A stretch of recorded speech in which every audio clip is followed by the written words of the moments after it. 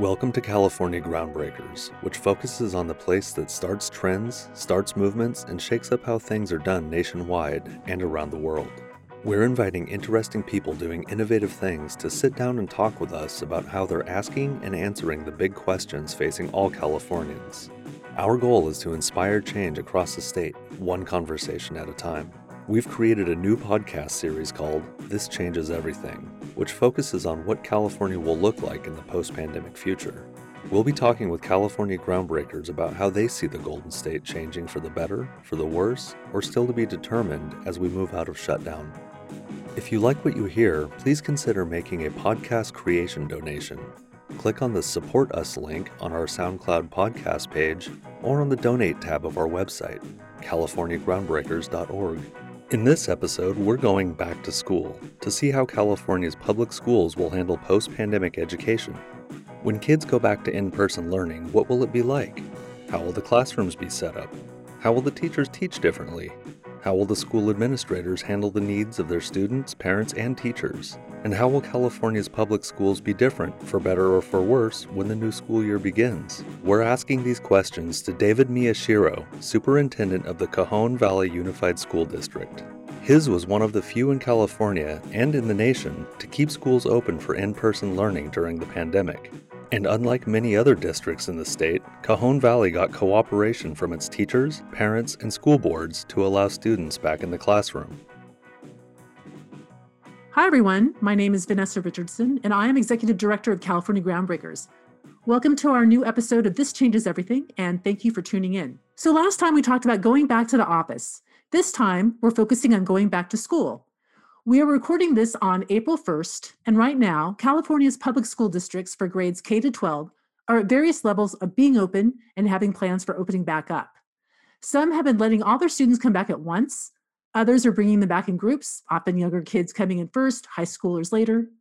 Some are offering a mix of hybrid learning on 2 or 3 days of the week, in-person learning on the other days of the week, and some are still figuring it out and negotiating their plans and may not be opening up at all before the school year ends. But there was at least one school district in California that opened its schools back up on the first day of the school year with a hybrid model of in-person and virtual learning options for its students. That is Cajon Valley Unified School District, which has 27 schools. It's located east of San Diego. Now, Cajon Valley is a rarity in the state. At the beginning of the school year, more than 9 out of 10 of California's 6.3 million public school students were doing only distance learning. Cajon Valley was, at one point, the only school district in the nation, I believe, and David can correct me later if I'm wrong, that was open for in-person learning. There's also another reason why Cajon Valley is an outlier nationally. Many of its students are Hispanic. Many of them are poor enough to receive free and reduced price lunches. So in unofficial terms, those students are low-income families from underserved neighborhoods. What makes Cajon Valley outlier is that nationally, high-poverty schools are significantly more likely to offer remote-only instruction. But Cajon Valley District Superintendent David Miyashiro knew that remote-only was not going to work for his students and their parents. So right from the start of the pandemic, he had a plan for keeping his students engaged and involved in learning and doing it in person when possible. And he got the buy-in from teachers and the school board too, which seems to be a rarity in California these days. Thus, Cajon Valley is a good example of how a school district could shoulder on and keep it together during the pandemic and be a model going forward for how a school district can move forward post-pandemic with a revised, improved, or totally brand new plan for educating its students. So we have David Miyashiro here to tell us about the lessons he has learned over the past 12 months, what his schools are doing now, and what his plan is for the schools in the 2021-2022 school year and beyond. So welcome, David. Thank you for joining us. Thank you, Vanessa. So I want to take you back in time to March 2020, a little over a year ago, when the pandemic was just closing in. It was making a lot of news, and you were realizing this is going to be a big deal. It's going to hit our schools, our parents, and students. So just take us back to the time when you had to realize, I have to make some decisions and figure out what those decisions are. How did you react, and what did you decide to do? Sure. In early March, when we started getting notices from the government, from the governor, from CNN that this virus was happening and that it's a real danger, We sent notices home that we were washing hands and that we were taking very good care of our facilities and making sure the kids are safe. Uh, in no way, not even till March 13th, did we think that we'd actually close our schools. But it came all at once. All 42 San Diego school districts, in partnership with public health officials, decided to close schools temporarily. And so I made a short video for our students and said, boys and girls, we're going to miss you for these next 2 weeks, but just by staying home, you're doing your part in stopping this thing called the coronavirus, which you might have heard of. And we'll see you in a couple weeks, right? And that's what we all thought. We'll close down for a couple weeks, we'll come back, this will be gone. And then immediately we began stakeholder meetings with our teachers, our classified staff, our management team, and our parents. And the first parent call was really insightful in terms of the types of fear and uncertainty that was prevalent in our community. We have 27 schools, so I invited the PTA president from each school and a plus one. Please bring another parent leader. And we're just going to come on a call and we want to hear how you're doing. Do the kids have their devices? What are the needs? We're going to provide meal service. So we had a communication plan so that we would still provide our free and reduced lunch. And then what that call turned into was a therapy session. And we heard tears, we heard fear, we heard hope. The hour went by like a snap. And we said, would you like to have another call? And they said, yes. So we said, okay, so why don't we meet weekly for now? And then we formed this amazing group of close-knit friends now. We've had literally hundreds of parent meetings online with 50 plus parents and staff, just listening and leaning into how we're experiencing the pandemic. And that's what really fueled our decisions. It was really to serve the families and provide for their needs. And because our teachers, because our principals, because our school board were all on these calls, we recorded the Zoom meetings and we posted them online so anyone that missed it could hear it. It was really no one had to buy in. It was a decision that we all made together.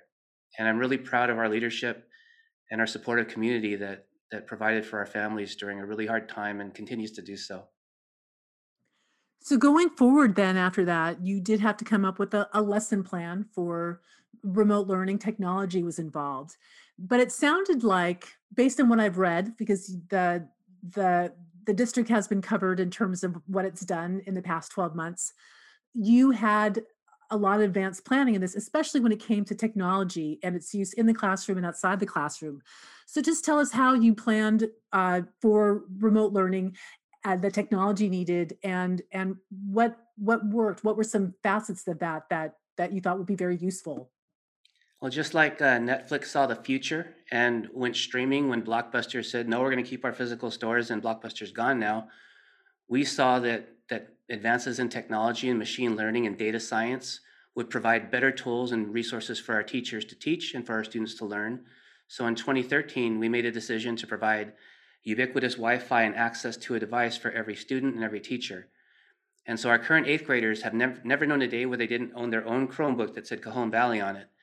So when we had to transition from Friday the 13th to Monday, March 16th and start distance learning, it was really a seamless process for us. Our kids just opened up. They're used to being on their devices, and our teachers were able to connect with them through digital playlists and things that we put temporarily, not realizing that we're going to be in this for months and months. So technology wasn't an issue for us, where I think a lot of districts, that was a stumbling point, that didn't have that type of infrastructure in place, and a huge lift to buy devices, train people, and get folks connected. So when did the school year begin? This recent one. When did it begin for you? Again, in August. In end of August. So setting up the classrooms visually, describe to us how those classrooms looked like? Yeah, actually, we started in April of last year, and we were ultra conservative because there weren't any state or local plans or guidelines yet. The only images of school happening during a pandemic were from Singapore, from Australia, from Germany, some of the countries that were hit first and then began to bring some students back to their schools. So we used those images, and I remember taking a couple of team members to Trader Joe's. It's a local grocery store out here. And we walked through there to see how they put markings on the floor. They put some distancing things up and had a hand sanitizing station. And we used those early models to build our first free childcare for essential workers at one of our school sites. And so the classes, they looked very sterile. The desks were far apart. Each child had their own materials, nothing to share. Back then, the directions were not to wear masks, but to wash your hands, because we didn't know yet how the virus was going to be spread, right? So we took every precaution with hand sanitizing and distancing as possible. So the kids were 6 to 12 feet apart when they were walking, coming into classrooms. But I'll tell you, even though the classroom environment was sterile, because kids had been in their homes isolated for several weeks, when they came back to school, and a lot of these kids didn't even know each other, they said, I just met my new best friend. You know, kids were excited. And when they left the classroom to go see their parents picking them up, there's just joy on their face. Do I get to come back here tomorrow? And you can see tears on our parents' eyes, just seeing their kids happy. And the parents in the early days of our free childcare, they would bring groceries and gift cards and just all kinds of things to thank the employees that were here serving their children. Because what they told us in the beginning was, we don't have an option. My wife's a nurse. I work in law enforcement. We have to go to work. There's no one to watch my child. And my grandparent, you know, our folks are too old. We're not going to bring them here. So hearing that over and over again, all of our families, you know, stressed about work and not having someone to support the children in the home. A lot of our families were leaving the children home by themselves, you know, unsupervised. These are 5th graders, 4th graders, watching their baby brothers. And hearing that over and over again is just, we just figured out we had to figure out something. Mm-hmm. And so we opened up. And since you opened up to now, today, again, like I mentioned, is April 1st. What has happened since then? Has anything happened? Have the school rooms stayed the same? Has the number of students increased or decreased in terms of in-person attending? What normal Yeah. things? One of the things that I think is a lesson learned for others is you want to start small, not all at once. We started with 20 students. And then when we felt we could do it safely, we invited 20 more. And then slowly grew that program to about 300 students. Even though the demand was much higher, we didn't get to everybody because we're scaling slowly, making sure that our students would behave. Safety is really a behavior. It's a practice. You know, are you going to wear your mask or not? Are you going to social distance or not?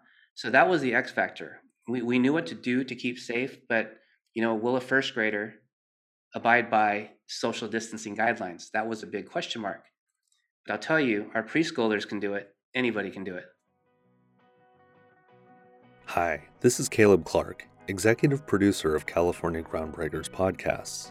We're working on more episodes of This Changes Everything, literally as I speak, but putting them together takes a fair amount of time and money. If you like what you're hearing in this episode and you want to hear more of them, you can help us in 2 ways. First, consider being a Groundbreaker supporter right now by making a podcast creation donation.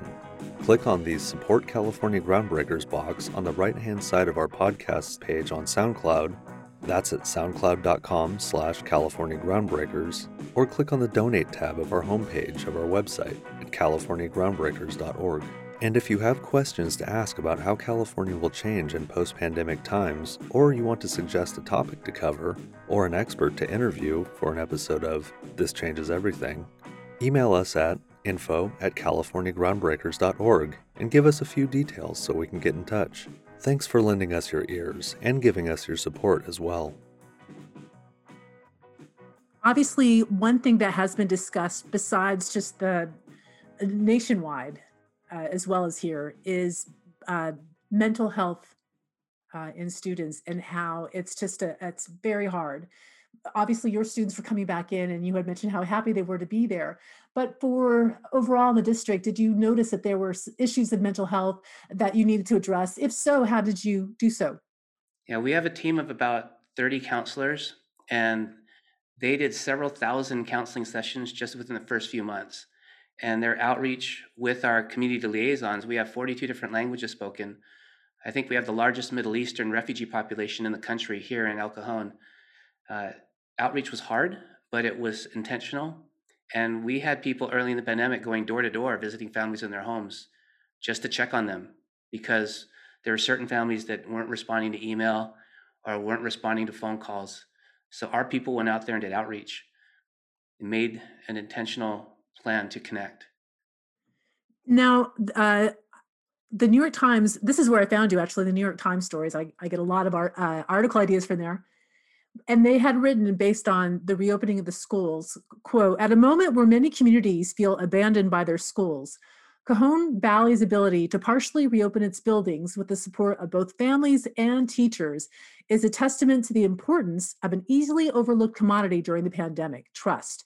So I wanted to ask you about the importance of trust, and especially now when you hear so much about tensions between parents and teachers and school boards and school districts. It sounds like trust is a lacking thing.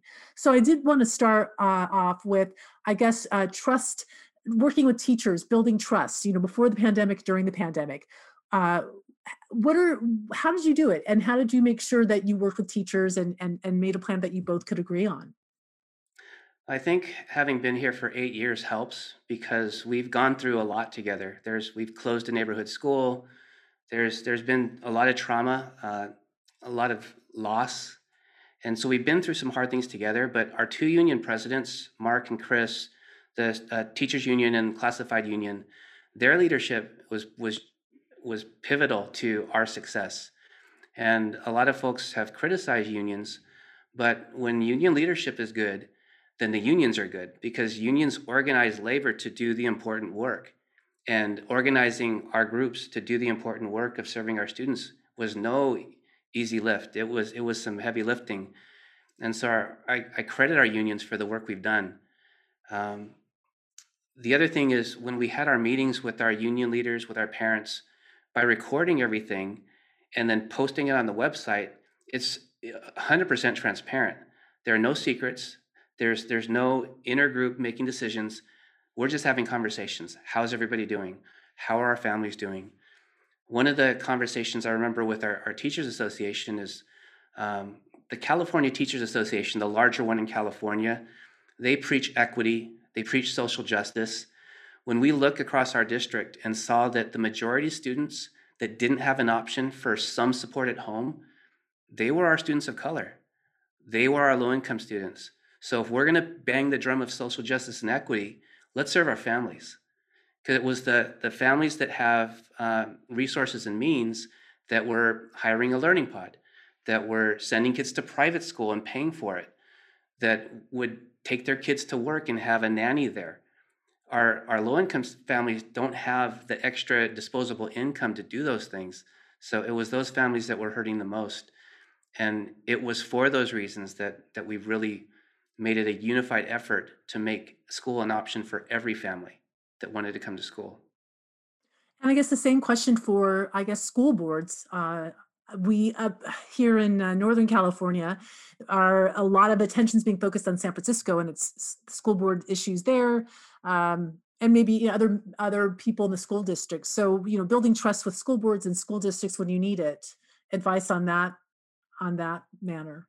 One of the things I've learned through my experience here is one of my jobs, because a board can turn over every 2 to 4 years based on an election cycle, is board development and team building. One of my central jobs, other than being secretary of the board and to be their employee, is to develop them, to provide resources and access to important information that they need to make decisions on, to include them in the conversations that we're having with the community. And so our board, thankful to the 5 of them, their leadership was, again, crucial to this. But I think that that's the responsibility of the superintendent and the cabinet to have the communication with them so they feel confident with the decisions they're making, whether it's safety, whether it's equipment or resources, and certainly reopening schools. There's a couple of things I wanted to ask you about that to me seem like warning signs about what could be ahead for schools in California, but maybe all over the nation. Number one is school teachers and how many of them will be around going forward. I read a story that the number of school teachers is dropping and may be continuing to do so because of retirement, the teachers retiring because they were planning to, or because the pandemic made them decide, and also fewer young people entering the profession because of the pandemic or whatever reason. Do you see that as a possibility? Does that concern you? Like, what do you think as a superintendent of a school district in California you should think about when it comes to that? We just hired 80 teachers between December and today, 80 teachers, and we still have a list of folks that want to come work for us. We're doing that partly to reduce class sizes and to plan for next year. But we value employee engagement. We hire Gallup to measure the satisfaction of our teachers working for us. We care deeply about them as customers. We treat our employees as our first customers. So when we talk about teachers, the conversation about teacher salary, that's one aspect of a quality of life of a teacher. Do we treat them as professionals? Do we include them in decision making? Do we care about how they feel at work? Are we providing for a conducive work environment? If we created that for teachers, then people would want to go into the profession. In lots of countries, teacher is they're at the top of the food chain in terms of respect. Highest paid. Finland, some of the Norwegian countries, you aspire to be a teacher. Only the best college students get to teach. If we change that here, then we wouldn't have the problem we have. So I do think we need to invest not just in the physical health of our teachers, but the emotional well-being and valuing them as the essential workers that they are. Another warning sign, I'm wondering if you see this in your district, but definitely in California, a trend of more parents moving their kids from public schools that remain closed to private schools that are open, or homeschooling. That seems like it could hurt the funding of local public school districts going forward. Demographics, is that a concern? Is that a concern for you? And what would you say about that? I think that private schools and charter schools have in their budgets a plan for marketing and recruiting. They see themselves as competing for customers, and public school districts for the longest time haven't had to compete. The charter school movement that started in the 80s was designed to do that, to force public schools to innovate, to start really serving the niche communities that they have in their neighborhoods. And for us, we treat our families as customers. We serve families, not just the children in front of us, but their parents, and really leaning into the parents and saying, how can we better serve you? What can we do so that when you go talk to your neighbor or your cousin, you say, we're so happy with our school district, you have to bring your children here. That's a strategy that Southwest Airlines, that Starbucks, that businesses use to create more customers. And if our students are leaving us, well, I think that's our fault. And in order to win them back, we're going to have to serve them. When we see a family or a student, care about the person that's 6 feet in front of you. Ask them how they're doing. How are you today? I'm so happy that you're here. We don't hear that enough in our schools and our campuses. And I think that if customer service and marketing and branding become a part of a school district, then they'll be able to retain and keep students. If they don't have a strategy for that, then I think that there's a fiscal cliff coming, because our budgets are driven by attendance. So I have a couple more questions to ask you, and one is for you specifically about the schools in Cajon Valley opening up again for the 2021-2022 school year. Based on lessons you've learned over the past 12 months, when you open up the schools again, and ideally we're all going back, what lessons that you've learned over the past 12 months will inform how school opens up in August? So our vision is happy kids engaged in healthy relationships on a path to gainful employment. That's been our vision for the last 4 years, focusing on happy kids. And that means, kids that have self-esteem, they have self-awareness and self-love. That's what you wouldn't want anything more for your own child than that. And then a belief that the people at the school care about him or her. And we foster relationships between the kids, but also the kids and adults. Healthy relationships, and then a path to gainful employment. It's not enough to serve families in poverty. We have to help families in poverty get out of poverty. And we only do that by intentional career development, preparing our kids for the current workforce. And we've seen during the pandemic that those are the right drivers. Kids' mental health, their emotional well-being, their relationships with the adults and their friends, and then not talking about learning loss, but hope for the future. Kids, they had a temporary disruption to school, but they can still be that engineer or the pediatrician or the firefighter or police officer. We haven't disrupted their career trajectory. And I think that's what we need to focus on coming back is hope, engagement. What are we in school to do in terms of our future? And then really caring about the children and their families and valuing them with the way that we speak to them, the way that we treat them, and the way we serve them. And last question, and this is for you, I guess, to address to everyone listening, but in particular, maybe we have a few people up here in Sacramento that work, I guess, at top level, state, federal offices focusing on education. So they're obviously looking at what's going forward for the future of education post-pandemic. What would you say to them? What should they keep in mind? What should they even do if you could tell them? We need to measure and hold schools accountable for those three drivers: happy kids, healthy relationships on a path to gainful employment. Because if we're successful, they grow into happy adults in healthy relationships, gainfully employed. If you're a happy adult engaged in healthy relationships and you're gainfully employed, you're not going to commit crime. You're not going to do drugs or alcohol. You're not going to do all the things that we try to prevent because it doesn't align. You can't be a healthy, happy individual and committing crime or doing things that being homeless. It doesn't equate. If we want to solve the homeless problem, solve the crime problem, solve the injustice problem, happy kids, healthy relationships on a path to gainful employment. That's the trajectory. We can solve our communities. Yeah, so much of it starts in the schools, right? Abe Lincoln said, let's teach the children so we don't have to teach the adults. Brilliant advice, right? That is brilliant, and it should be applied more. David Miyashiro, thank you so much for joining us. Enjoy your spring break. You've been listening to California good luck with the rest of the school year. And This Changes Everything, Episode 3, which was recorded on April 1st of 2021. Thanks to David Miyashiro for taking the time to talk with us. Also thanks to Nate Graham and Caleb Clark for recording and producing this podcast. Special thanks to Yvonne Richardson, one of our Groundbreakers supporters, for donating funds to help us produce this episode. And of course, thanks to you for listening. If you find our podcast worth listening to in these difficult times, consider making a donation and supporting our efforts to produce more informative, inspiring conversations about what Californians should expect in the post-pandemic future. You can do that, as well as keep tabs on upcoming podcast episodes, events, and other information about us by going to our website, californiagroundbreakers.org.